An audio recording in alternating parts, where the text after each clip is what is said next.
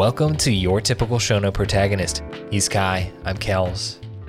And welcome to Mecha March. We are starting with one of the OG mech animes. It's Mobile Suit Gundam. First off, Kai, how you doing? I am here on this podcast with my homie, so that answers your question. True effects never stated, man. That's exactly the vibe. Yes. We have watched Mobile Suit Gundam, and we are here to talk about it. Man, this is an OG. Of course, this coming out, around 1979. We got a classic art style, classic anime production process going on here.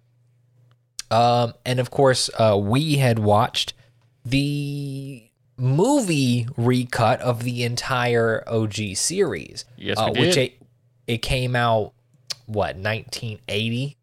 1981. Okay, about 2 years after the TV release came out. And let me tell you, that, in my opinion, that's a way to go re-experience an old show. And one of the old shows that are made for broadcast televisions. To experience the story of a show in movie format like this was incredible. It took all of the trudgery and effort out of experiencing this story. How did you feel about that? Yeah, no, it was very interesting. It was a lot more finite, I guess. It felt like it flowed better in a way because there wasn't just like that, I don't want to say waste of time, but I like that. How do I describe it? Like, back in the 80s when there was like that, just the cut, it would be on a shot for like 3 seconds with nothing happening, like 3 or 4 seconds with just nothing happening. I mean, with this being one of the oldest things I have watched, I can't really say I know a lot of it. Yeah, I would have to go back and watch some of the actual OG TV releases, TV episodes. But even then, with a lot of the scenes, it didn't feel like they were padding runtime, at least in the recut. Yeah, no, that's what I'm saying. The recut didn't feel like it was.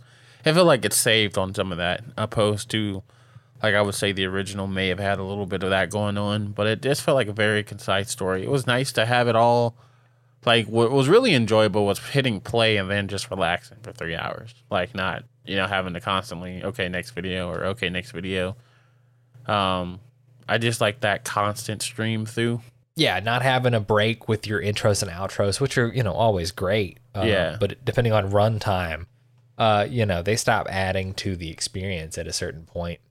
No, I agree. Just to be able to experience an arc of information and storytelling fairly nonstop was a great way, especially to go back. And one of the interesting parts for me is this recut happened, in the time period of the release. It wasn't like, we're going to go remaster and reproduce as an animated movie feature 15 years later. No, this stuff was happening like 2 years after it came out, which is kind of interesting. Yeah. Now, it was very interesting how fast it got that done, too, especially for, like, back then. And it just had that, like, kind of cool art style, like that 80s pop feel, like 70s pop feel. Just the kind of like simplistic yet like artistic layouts and drawing, especially like the landscape and backdrops. It was like a whole vibe, and like the voice acting was on that like different, had a different feel to it. It's definitely, I think this is the oldest anime that I've watched. Don't quote me. I need to check on my Lupins, but I believe that this is, and it's just something about that style that just feels like so like, wait, when did Akira come out? Because Akira might have been the oldest thing both of us have watched. This is probably older, but I will Google this quickly. Akira film, 1988. So it's the end of the 80s. So this is easily well before that. Yeah, so this is the oldest thing by far. But definitely, like there's a bunch of stuff you look at this and you immediately know this art style, and a lot of it's stemming from the kind of soft, intricate matte painting background, along with the specific character design and lack of intense shading and coloration of specific features. Like clothes will be 1 to 2 tones instead of, a broad spectrum. Yeah. And a lot of that's coming from, time constraints. But that's also just kind of the way it was done back then, which is incredibly unique and interesting to the time period of 70s and 80s animation. Agreed. So talking about the show, right? Talking about Mobile Suit Gundam. Mm-hmm. It's one of the OGs.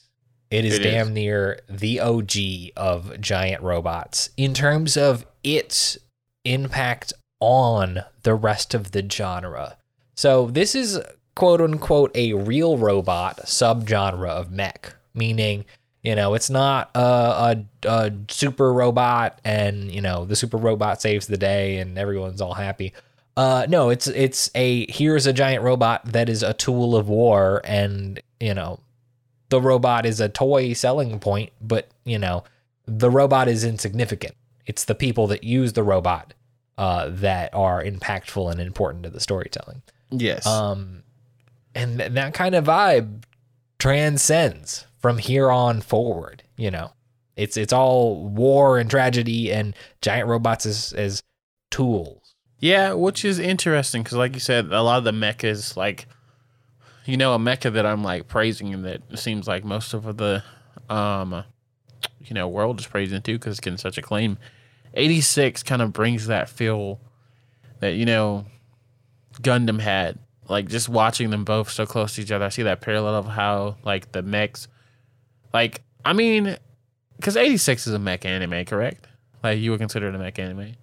I mean, it's got robots. Yeah. So why not? It's got robots and it's got this kind of, like, war is real and a problem vibe. Yeah, it's not like humanoid robots, but it's still robots. So I would say it has that feel to it of like that Gundam had of like these robots are a tool or a weapon, opposed to something like Big O, or I don't want to say Evangelion because Evangelion is so damn complex. Big O. I mean, Big O, like, it felt like Big O was like low key kind of sentient, maybe a little bit. But no, I kind of feel you. Like part of the reason you come to Big O is not the commentary of the human experience using giant robots as tools to kill each other. It's the commentary of here's basically Japanese Batman, and he's using all his money to use a super robot to like beat up other super robots, and more of a kaiju fight than a we're gonna destroy all of humanity fight. I could see it. I could see it. Yeah. So there's that. Man, I feel like there's so many more mecha anime out there. But anyway, so like just this felt like it was a tool. It kind of, I feel like more like Alt Noah Zero kind of fits that bill. Like I didn't feel like any attachment. Like I'm not saying I don't feel any attachment to RX-78-2 Gundam. Yeah, don't worry. I had to like it's not like too. Shining Burning Finger, or yet. It's not like that yet. Yes, it's not like that yet. But these, I see what you mean, and I understand. Like this does a good job of encapsulating the war, like especially between our two characters, Amos and Char. It's like it shows that because also Char goes through like what 4 or 5 mechs in these 3 movies. Yeah, and that's because he's got the support of it. But definitely, other shows that shows in the future that really are impacted by this are or take themes from a show like Gundam, the Mobile Suit Gundam. You've got your Evangelions, which we'll get into. You've got your Code Geass, which we'll talk about later in the month, which is a political drama that's using giant robots as just tools to fight the war. Even insofar as Gurren Lagann, giant robots as tools to fight racism, stuff like this. That is the moral of Gurren Lagann, right? Yeah, basically. I don't know. That moral was kind of like, fuck you, we're all gonna disappear anyway, and everybody I care about's gonna leave me. So Nice. But even so far as Eureka 7, tools to fight the powers that be that want to fuck up the groovy pirate robots, stuff like that. But definitely, let's kind of get into what the war and how the war impacts the people throughout Mobile Suit Gundam. So we open with, it's the year 0072. I think that's the correct number. 50 years after, or 0079. Gotta correct this shit. In the Universal Century, because that's also important, because Gundam is enormous. Yeah. 50 years after humans have left Earth to also colonize the space around Earth in these various, space colonies that are orbiting. And the Principality of Zion from side 1 is like, you know what? We want to be free of the reins of the Earth, not the Earth Defense Force. The Earth Federation? The Earth Federation, yes, exactly. Yeah. We want to be free, so we're going to go to war. And then, all right, now the Principality of Zion is at war with the Earth Federation, and we open with our story of them attacking Side 7. Yeah. And we meet our titular Amuro Ray, who's this, computer geek absorbed in his work, as an evacuation is going on because so many important, wonderful names. The Principality of Zion. Yeah. Yes. Is attacking, and then his dad is like, Amuro's dad is like a chief engineer, I believe, for these robots. And for some reason, nobody else, well, for plot, we know why, but no one else can get to the robot. So Amuro's like, fuck it, I have no experience, and I don't even want to be in this damn robot. So let me do the logical thing and get in the robot. So he gets in the robot, and he gives everybody a run for his money, not knowing what he's doing at all. And yeah, the Principality of Zion, I don't know, gets pushed back, and it's like, okay, we saved White Base, I think it was. Yeah, White Base and the Gundam. Yeah, this is 9 hours of content, so we are doing our best. This is like us watching Evangelion 3.0 plus 1.0 and then immediately doing a 2-hour podcast about it. Yeah. But yeah, no, totally. And one of the interesting parts early on is it's like, all right, Char's sending in his men to do reconnaissance, and then one sad fucker just decides, I'm gonna go make my bones and blow their shit up. And then it's like, well, you just ruined the entire mission. But that gets us introduced to Char. Yeah. But yes, so one of the whole points about the mech genre, especially in these sad boy mech shows, is the literal child, which in this case, very specifically, he's a teenager, gets in the robot to save the day. How do you feel about this kind of trope? The kid gets in the robot to save the day. I mean, this trope is it's not bad. It is definitely, I can't say it is even overused in this instance, because this is the first instance that I know of it being used. Because like I said, this is the oldest anime I believe either of us have watched, but we've seen it with characters like Shinji, probably most infamously, the whole line of getting the fucking robot, or damn robot, I think it is. And then we later see that with, God, what is his name from Gurren Lagann, the drill boy?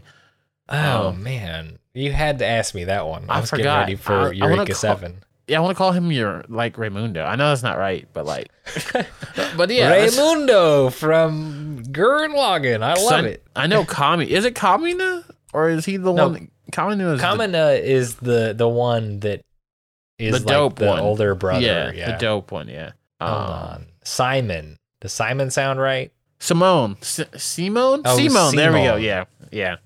Simone. I'm just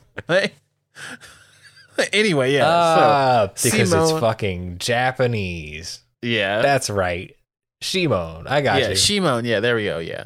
My bad. No, you got and then like you said, Home Dude from Eureka 7 and many more. I like the fact of, the getting the robot and figure it out type. It's not bad. It depends on how you do it though, because it seems like they all have the same personality, sadly. And they all Yes. seem to be carbon copies of Amuro. Probably none more so. I mean, at least about Simone, he got his shit together faster than all the others. Let's talk about it. So, I think it is a very straightforward way, because it's basically very much a shonen genre, giant robots, the perils of war.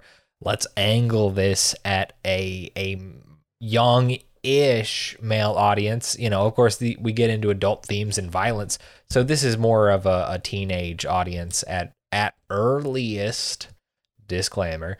But certainly, seeing a male character that's in the same kind of age range as you dealing with all of this struggle makes these characters very relatable, which I think is a perfectly reasonable decision to make.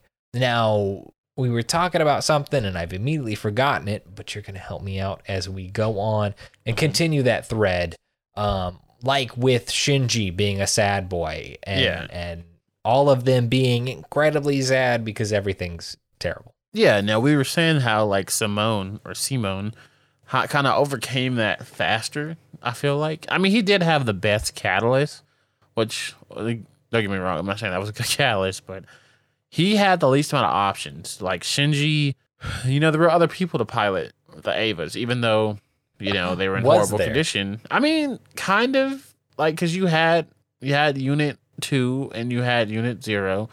Granted, Unit 2 was failing and Unit 0 was dying, and Shinji was a bitch about it. But eventually, he got in the robot, but he had more options, and he chose to go be like a prick for like 3 episodes. And all right. Clearly, we are in different positions about this. How do you feel about that? Well, okay. So in my mind, I equate it very much like this. Well, the same scenario. Okay. You are thrust into a position where there is no good option, right? Yeah. So with Mobile Suit Gundam and Amuro, he is currently about to be murdered, right? There are giant robots in your house, in your area. They are blowing up the bomb shelter. They've just murdered everyone you ever care about. All of this stuff. The danger is very real and present and immediate. The choice for him to get in the giant robot was one of kind of curiosity and necessity. He didn't really have any other options to get into the place of safety. And because he had the ability to do something with the giant robot, he did, right? That's kind of the setup for the whole genre is, okay, here's an opportunity to use a giant robot to save your life and prevent, further harm. Yeah. To which we'll have a conversation later on about the fact that you using the giant robot will go on to cause further harm. But that's a point of the done. That's a conversation point. Yeah. But for like Shinji and Evangelion, he's in the same predicament. There's no good option. There's no right choice. There's just the choice of, do I make the decision to take action, or do I simply wait and let someone else potentially deal with it? Yeah. And that's the conversation. Do you take action or do you not? And how you feel about that concept really is how you feel about Shinji as a character, right? If you kind of understand that, here's this literal child, 14, 15, 16 years old, being put in the predicament to make the choice to consciously save the universe in some way that is internally scary. In the case of Mobile Suit Gundam, it's literal war and having to kill people.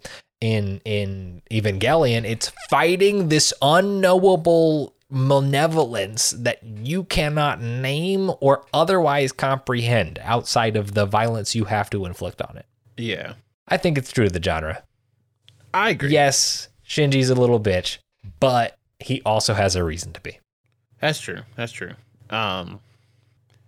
Yeah, no, yeah. Now, when you explain like that and knowing what you know, yes, Shinji very well is validified. I feel like Amuro is kind of validified. How do you feel about Amuro in that opinion? Do you feel like he is very like validified in his like not wanting to pilot the robot and then deserting the army to go find his mom just to realize, fuck you, mom.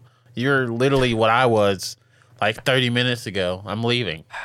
Man, all right. So I think that Amuro's journey and struggle with being the pilot of the Gundam, right? And it's not just being the pilot of the Gundam, right? It's making the Gundam this tool of war inflict harm on others.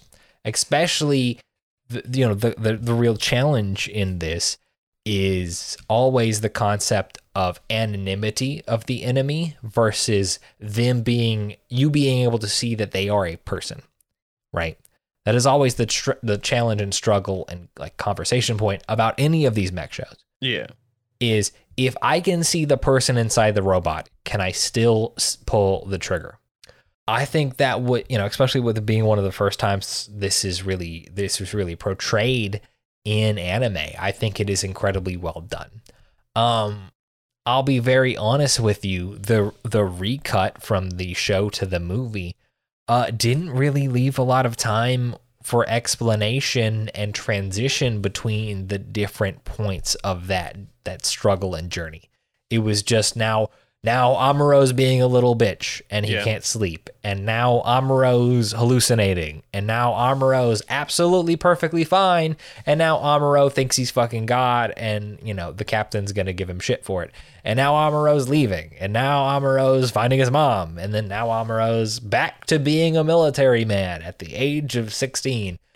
I think the journey is perfectly fine. I think the storytelling is perfectly fine. The pacing leaves something to be desired, especially in like knowing where in the journey and like when things have closed off and when things have opened back up are. How do you feel about it? I'd say I feel about how you feel. I think you said everything I had to say. Amuro is, when you explain it like this, Amuro that's where those parallels from Shinji come from, because I feel like Shinji is heavily based off. I feel like Evangelion in general is heavily based off this movie. Maybe not based off, but definitely inspired, especially like with the new types and then the, first children and all that. Yeah. Like, just, it feels eerily similar. And me having, the community is coming at me, and me having seen first Mobile Suit Gundam for this first time. Like, I've seen the other ones. I've seen Gundam Fighter. I've seen Iron Blood Orphans and all those. But this is my first time watching the OG Gundam. So, yeah. Yeah, it's crazy how, like, Amuro kind of just encapsulates all the complexity of, that character. And a little bit of spoilers. I mean, obvious spoilers. But when we go to his interactions with Char and Homegirl ends up dying in the crossfires, and, like, how neither of them want to accept blame, that was very... Like, I don't know. It's like Amuro is slightly a bitch sometimes, but he's slightly, like, understandable as well. Yeah. No, definitely. Viewing this from the lens that has seen the mech genre and what it currently is and what it's been in the recent history, to go back and see, like, kind of where the roots of a lot of this come from, which not all of it. There's plenty more history to the mech genre before this. But to see one of the cornerstones about, like, the genre itself, and to see how little we've stepped away from these themes and concepts, it's like, man, wow. Yeah, it's wild to experience, man. I've really enjoyed it.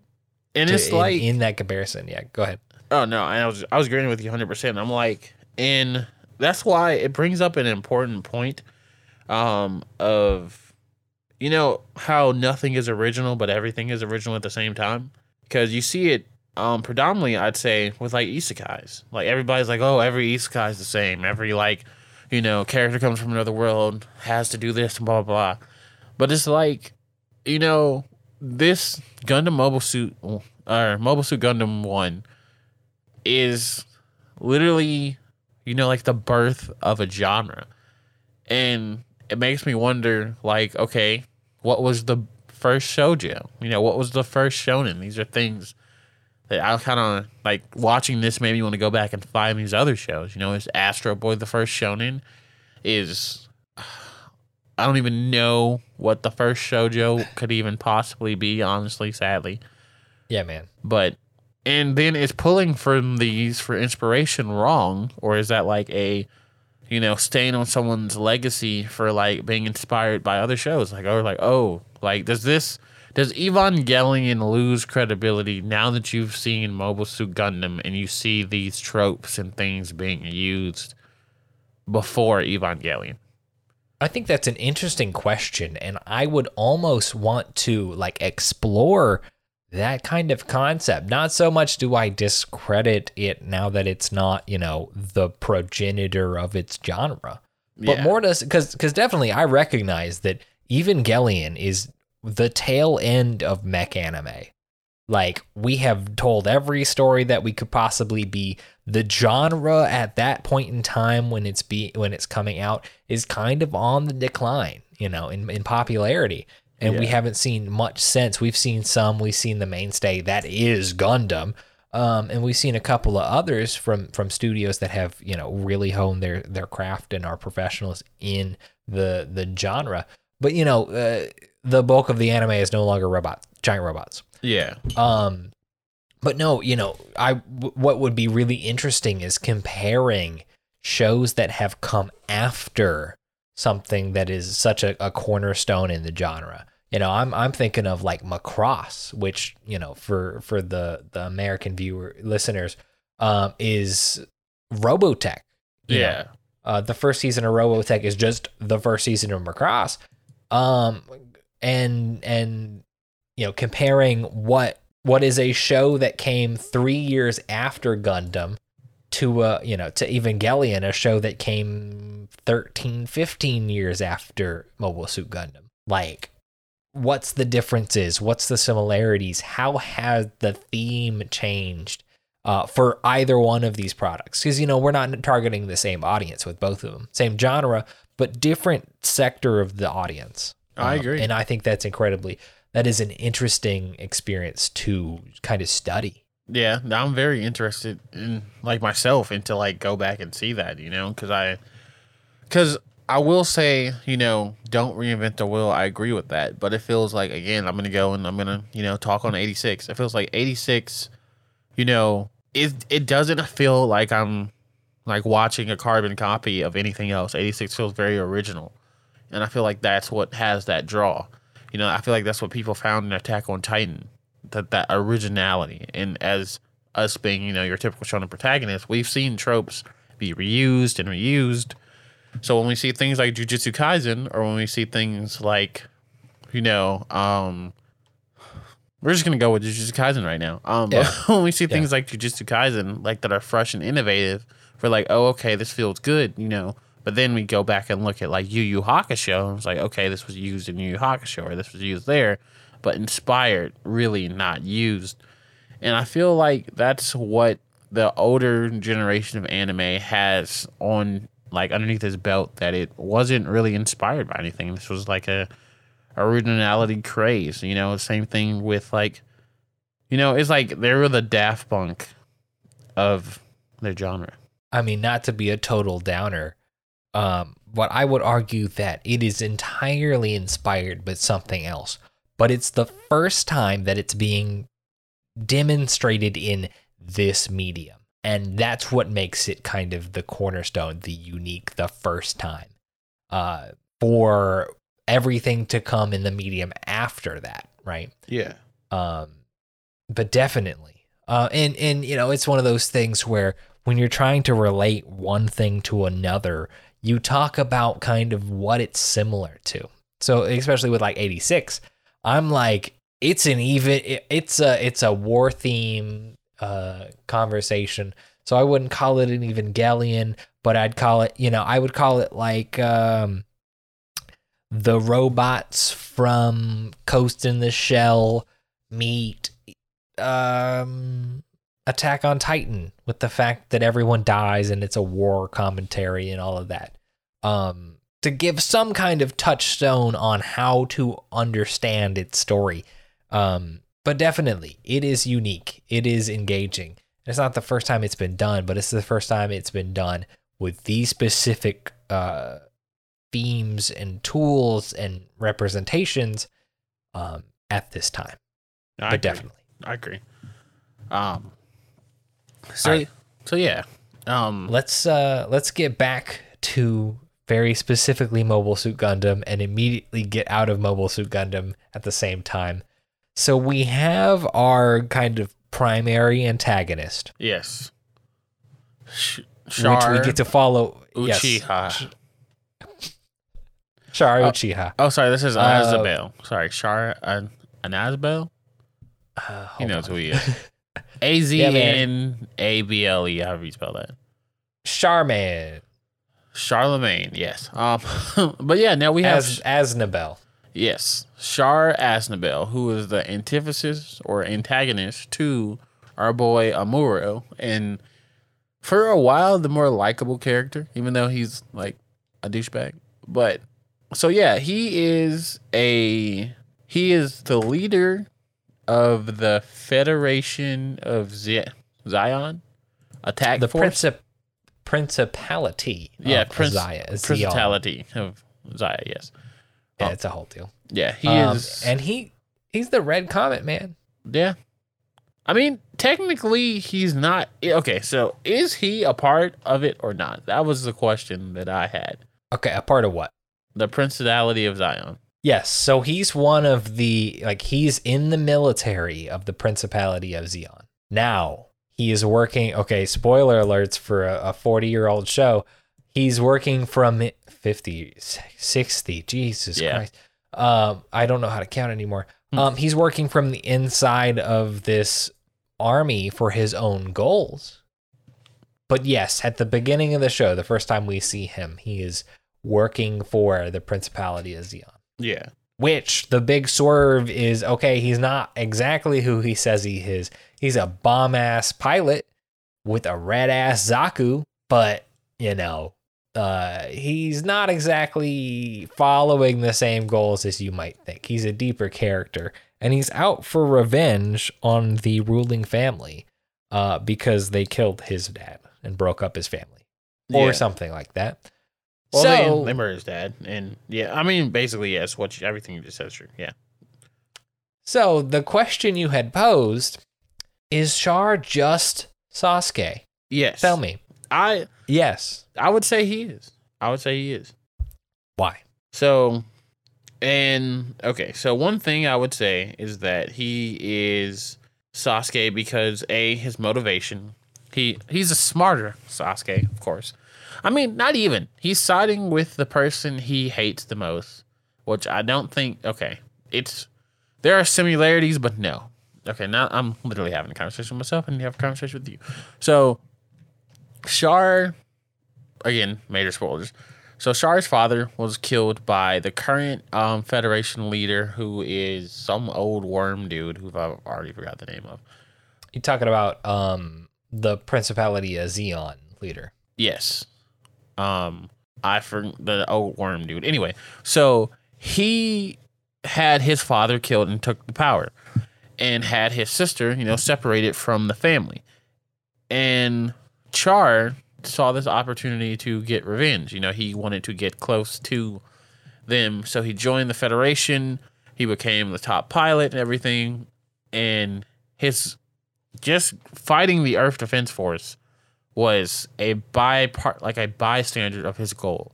He still did it, even though he didn't exactly have qualms with them, but he still murdered people to get to his goal, which is something that Sasuke did. Granted, I guess you could argue the people that Sasuke murdered kind of deserved it. I don't know. That's not me to judge or whatever, but fuck Donzo. So they have that in common. I wouldn't say he has that Sasuke. Would you say he has a Sasuke Naruto relationship? I would say it's not quite the same. Yeah. Right? So between Char and Amuro, it grows to be kind of what's the word? Similar? Not similar. It grows to be not antagonistic, but it's man, we're professionals. We don't have a vocabulary. But where Sasuke and Naruto are kind of peers. They're friends. They grew up together. They have history together. And then they diverge in the path, but they still have that common thread that is always the challenge. Parallel? Between Char and Amuro, they're very much just adversaries, and they have respect for each other as they grow, as Amuro, becomes more proficient as a Gundam pilot and as a soldier. There's kind of a common respect, but they're not like friends in any sense of the matter ever. So they're very much just adversaries and rivals. The word was rivals. Rivals, gotcha. Okay, yeah, no, I agree. They have that rivalry like Sasuke and Naruto, but they don't have that brotherhood like Sasuke and Naruto do. Bingo. Because even though, you can blame the writing or 1,000 other things why that turned out the way it was. But, there was a point where Sasuke, put his life in the way for Naruto. And Char would never do that. He's too focused on his, end goal, which is to kill the Federation and get revenge for his father. I would say he's more cunning than Sasuke, I feel. Just going on how Char led the son, whose name I should totally remember, but he led the son to, he lied to where White Base was, and then they got ambushed, and Homedew straight up died. So he got Garma Zabi. Yes. So Zabi being the ruling family of the Principality of Zeon. He got Garma, who was supposed to be this old pal from training. They went to the academy together. They were good friends. And Char was here to help his friend gain some glory in taking down White Base. And he lied to his ass. Manipulated and got him murdered from behind. Mm-hmm. Man, how you feel about that big swerve? I thought it was great. Char. That was when we found out Char was about that life. I thought that was very interesting. And I'm not gonna lie, I thought it was kind of low key deserving as well. Was it? Well, we know the Federation is trash. So the Principality. Sorry, why do I keep calling Zeon. it stupid Star Wars? We know the Principality. We know Zeon's trash. Yep. And I'm not gonna lie, the Baron was also trash too. We saw the way he acted and how he kind of. Granted, Curse and Char at the end there, that was, I'm not mad at that because I probably would too. But just he had that higher than mentality, and I believe it was alluded to that he knew how his dad came to power. Correct? I don't know. I don't know if anyone knew, but maybe, or maybe everyone knew, but no one knew who Char was. Yeah. Right. Because Char survived the assassination, left his little sister, and then went on about to assume a new identity, right? Yes. So I don't think anyone really knew who Char was once he joined the Principality as a soldier, except for the fact that there was one person who knew, but yeah, we'll get to it. But man, I kind of in a storytelling sense, they gave Garma a love interest, right? Some governor's daughter to kind of make him a real human that we should care about. And then as Garma gets murdered, she gets disappointed, and it's oh man, maybe Char is the asshole. I kind of like that nuance. Yeah. I think that was incredibly well done. I agree. But yeah, in terms of Char and his whole character progression and him being a parallel to Sasuke, I would say it's definitely similar. He has that motive. He has that anger. That the tourist, not even like a tourist, because he's just a full on antagonist. That's why I would like make him different than Sasuke, because Sasuke was an antagonist and he became a tourist. So it was like a whole thing. Like, people need to stop comparing Sasuke to Hiei. I'm just gonna say Hiei better. But yeah, I think that Char was a great foil to Amuro. I loved / hated, because I really liked the character. The whole scene where Lahasun, I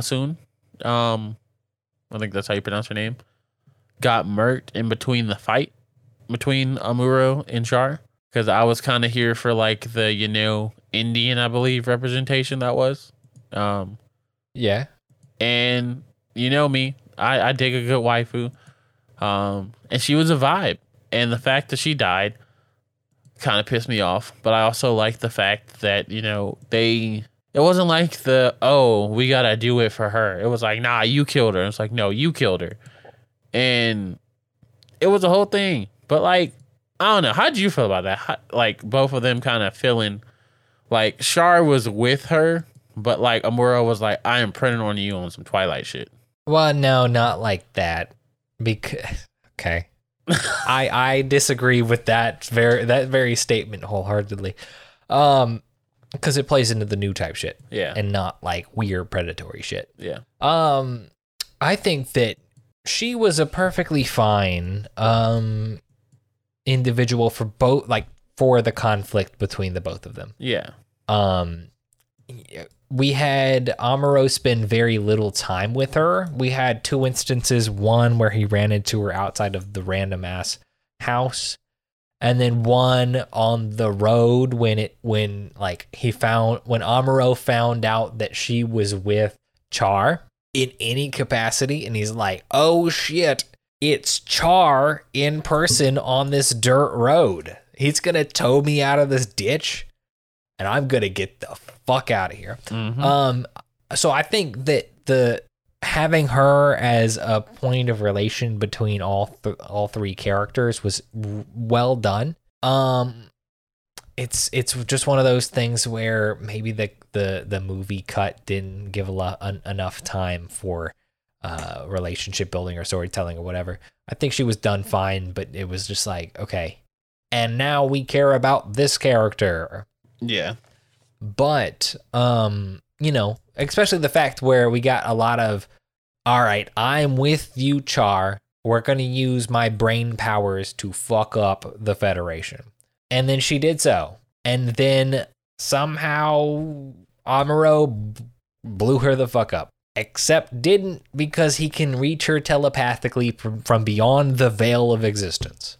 Because that's how new types work, apparently. Yeah. So I think that enlightening to maybe the potential of new types was interesting, because that's something we don't have a lot of information on, because they're absolutely, as the name implies, new. But I think it was perfectly fine. It was kind of, at this point in the experience, it was like 4th quarter push. Brand new character. Am I supposed to care? But, for what the role was, I think it worked. Yeah, I agree.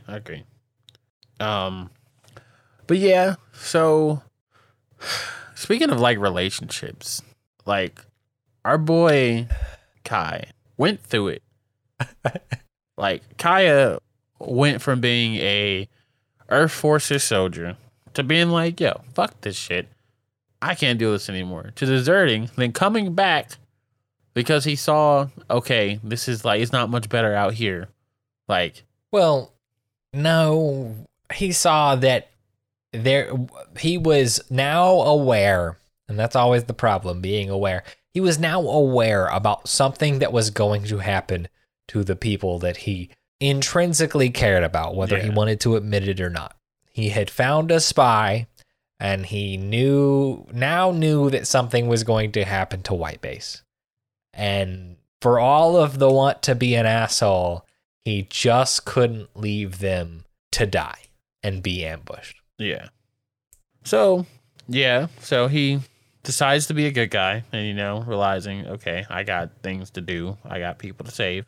And then he comes back and then he meets Hitoka, or that's not how you pronounce her name at all. He meets, let me pronounce her name correctly. Put a respect on it. Yes. He then meets Homegirl, which is, wow, okay, come on, stop being stupid thing. He then meets Minhara Ratoki. I don't know how I mispronounced that. Who is a spy for the Principality of Zeon, which I'm sure I said wrong again. So she's like, I'm a spy, and she feeds information and gives a location to the Principality of Zeon, where White Base is, because White Base has been fleeing. And then, like, as she's doing this, she realized while eating dinner with Kai that, like, hey, I kind of like these people. And being around them, she's like, these are good people. And she's like, yo, I'm a spy, but I want to help you guys. And whenever the traitor has to change a heart, it's always the same thing. It's one of the oldest tropes. Homegirl was like, I'm going to help, and she gets a little uniform. I'm like, gang. And when she went to the base, bro, like when she went to where the loading bay was, I was just like, fuck, I know what's going to happen. So she goes there and she gets blown the fuck up in the weapons bay because that just had to be plot, man. That's the only thing I can think of. Okay. So that story was told a whole lot more clearly in the show. But yes, I mean, the traitor turned, and she was a traitor even as Kai found her in White Base. Yeah. Right? She just got a uniform and like snuck into the ship, and he was like, oh shit, it's the girl that and then like he's like, all right, listen, we gotta go save the world. And then she gets in the plane, and holy shit, yes, the moment where it's like, all right, you can't press the button, you have to go to the wing of the plane and drop the bomb, and then she falls off the fucking airplane, man. Yeah. And then doesn't she get blown up too? Doesn't she get shot in the water? No, I think she just falls off the fucking airplane and it's game over. Oh, okay. Because she releases the bomb to save the day. Yeah. And then we just see her flying in midair. Yeah. And Kai's like, Miharu? What's wrong? Hello? It's just like, no, man. But yes. Yeah. Very, very touching, very tragic death. I blame Miharu's death for everything that happens in Attack on Titan. Me too. We learned one time that it would work, and then here we are. Mm-hmm. Other relationships, like, let me get this pulled up. We have folks like Lieutenant, what's his bucket? I've got too many things on my screen. Lieutenant Schlager Law, who comes in at the later end of the series and is apparently hot shit. Yeah. I've got an enormous problem with this. One, Mobile Suit Gundam absolutely loves to just slap the shit out of characters. They do. Like, just one character just going upside the head of the other because whatever, it works in 1979. Mm-hmm. One of the big, enormous issues I have with this is that one of the first things we see is Schlager Law going upside the head of the pilot of White Base. And it's like, you are, okay, so the whole thing is, it's not Saleya. Is it Haruto? Not Haruto. There's so many characters. There's so many characters. It's Mirai. Yes. Mirai Noah, the pilot of, or Mirai Yamashi. Yeah. Yashima, yes, that's the one. All right, she's the pilot of the White Base, right? Yeah. Been with us since the very beginning. Because she's coming from a prominent family, she's been promised to someone else, as in an arranged marriage on some other space colony, right? Yeah. That's her situation. We run into that dude on Space Colony 5 or some odd that's neutral, and he's like, "Oh my gosh, Mirai, I've loved you, and I've done so much to prove my love." And she's like, "Listen, man, I gotta go back into space. You can get out of my motherfucking face." And then Lieutenant, what's his bucket? Lieutenant Schlager Law slaps her in the face and is like, "Can you not see that he loves you?" And it's like, what story are you trying to tell me, Mobile Suit Gundam? How is this acceptable? That was fucking what wild. What is this? That was fucking wild. And all right, that's all the setup. Yeah. To the big reveal, literally like next movie, that Mirai and Schlager Law fall in love. Yep. What is this character arc? What is this plot? I don't know, man, but all I know, if you fall in love, you're dying. Shit. Like, honestly, like, it seems like no couple is left in tandem. I feel like every pairing, one of the pairing dies, man. Like, man. You know what pairing doesn't die? Which one? The worst parents. I say this like there aren't worse parents. Yeah. But the worst parents we see in terms of characters in this show, it's Amuro's parents. Yeah, they really don't. Like, they live throughout the whole thing, which is, I don't want to say unfortunate, but it is something that happens. Like, his dad does get like dementia, I think, or I think he just goes crazy. Goes crazy. Yeah. So, yeah, Tim Ray, I mean, with a name like that, you're really batting 100. But he was the creator of the Gundam, I believe. Or he was a part of the team. Yeah.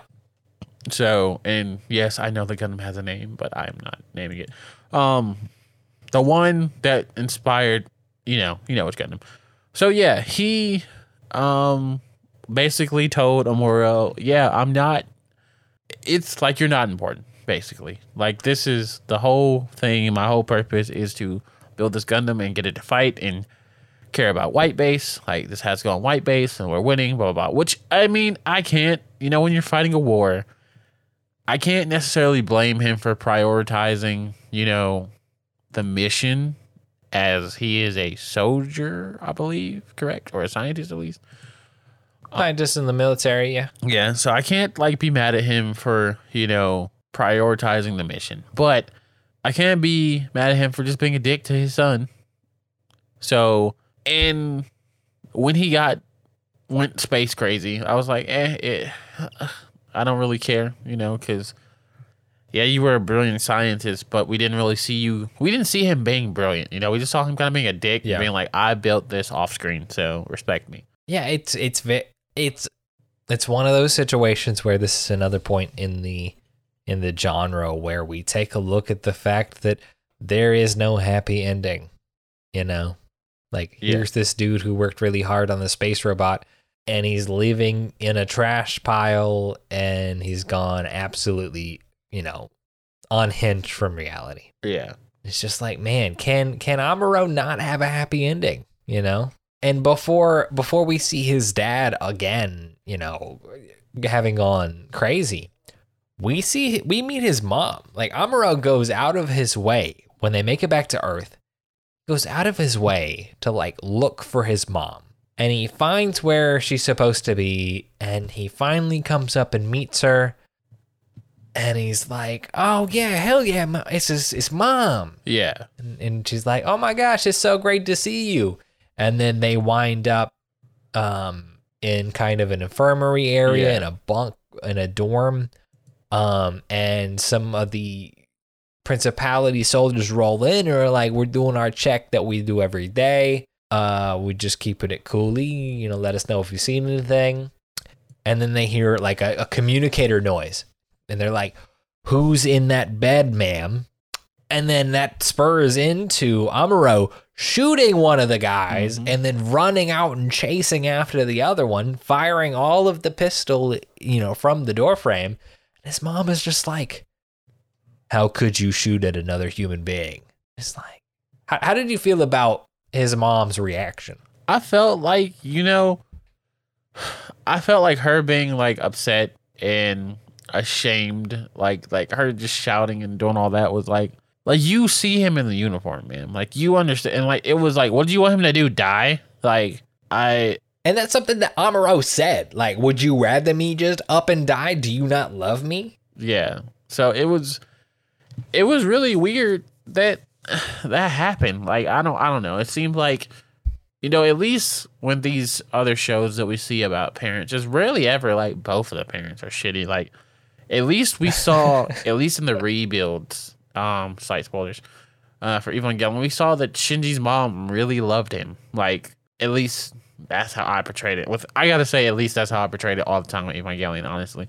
But I portrayed it, or I saw, it was portrayed to me as Shinji's mom actually cared about him. And we really didn't see the mom in Gurren Lagann, but Simone had like an older brother figure, someone who kind of believed in him as well. But like Amuro was just out here by him damn self, So that's what I felt like was different a lot. Both his parents were kind of trash. Like he didn't really have like a best friend person to like go through it with.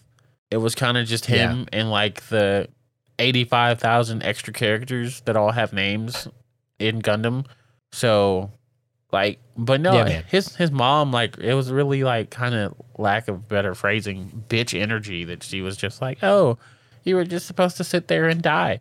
You're not my son anymore. Like, okay. No, honestly, that's the fucked up part. Because it's like, it's war, Not that you want to have to take human life, but the question is, what is the cause, and who are you doing it for, and all there's so much nuance to it. Yeah. To simply go, I didn't want you to die, but you cannot prevent yourself from dying by taking someone else's life, and because you did so, and you have not felt remorse, and you have not shown remorse, not felt remorse. We'll get, that's kind of the whole point of it.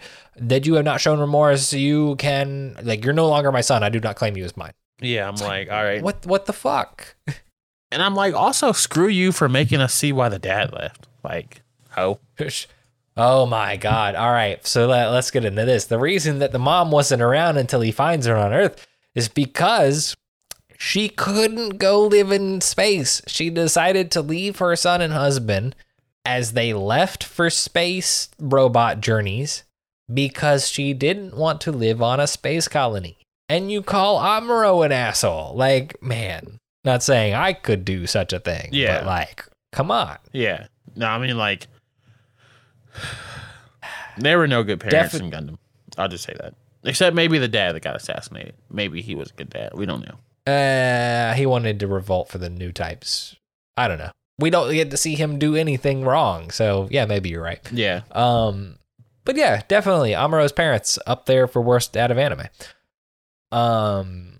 Overall, we've gone back and watched this, and it's a really good time, and I would definitely recommend experiencing such a classic anime, especially in the form of the 3 movies that are currently airing on Netflix. They're both about 2 hours. All 3 are about 2 hours long. It's definitely a time investment, but it's not as big as 43 of the OG episodes, right? True. How did you feel about the experience overall to round it out? I enjoyed it, man. It was a very interesting story. It had some twists and turns, and it gave me that feel of like nostalgia, but also like it was new because I hadn't seen it before, so it was like a healthy mix of both. I personally feel like, I don't know, I feel like everybody should watch this, especially if you consider yourself like a fan of the mecha genre. I feel like everybody needs to go and watch the first Mobile Suit Gundam and watch other Gundams as well, and many more mecha anime out there. Definitely. There weren't a whole load of giant robots, but there are certainly some of the iconic giant robots to the genre. Of course, from this point, from Mobile Suit Gundam, we go on to 30-40 years of Gundam as a brand. Yeah. So we have many more giant robots from this point, with plenty more anime. And of course, model kits, and it's a whole industry. Yeah, Gunpla, it is a lot. It is so much. So many Gundams. But going back and watching Mobile Suit Gundam, I agree. It definitely felt classic with the art style and the animation. But of course, the storytelling was just as modern as can be, other than some very specific nuance points, like let's just slap the shit out of everybody to get them to come to their senses.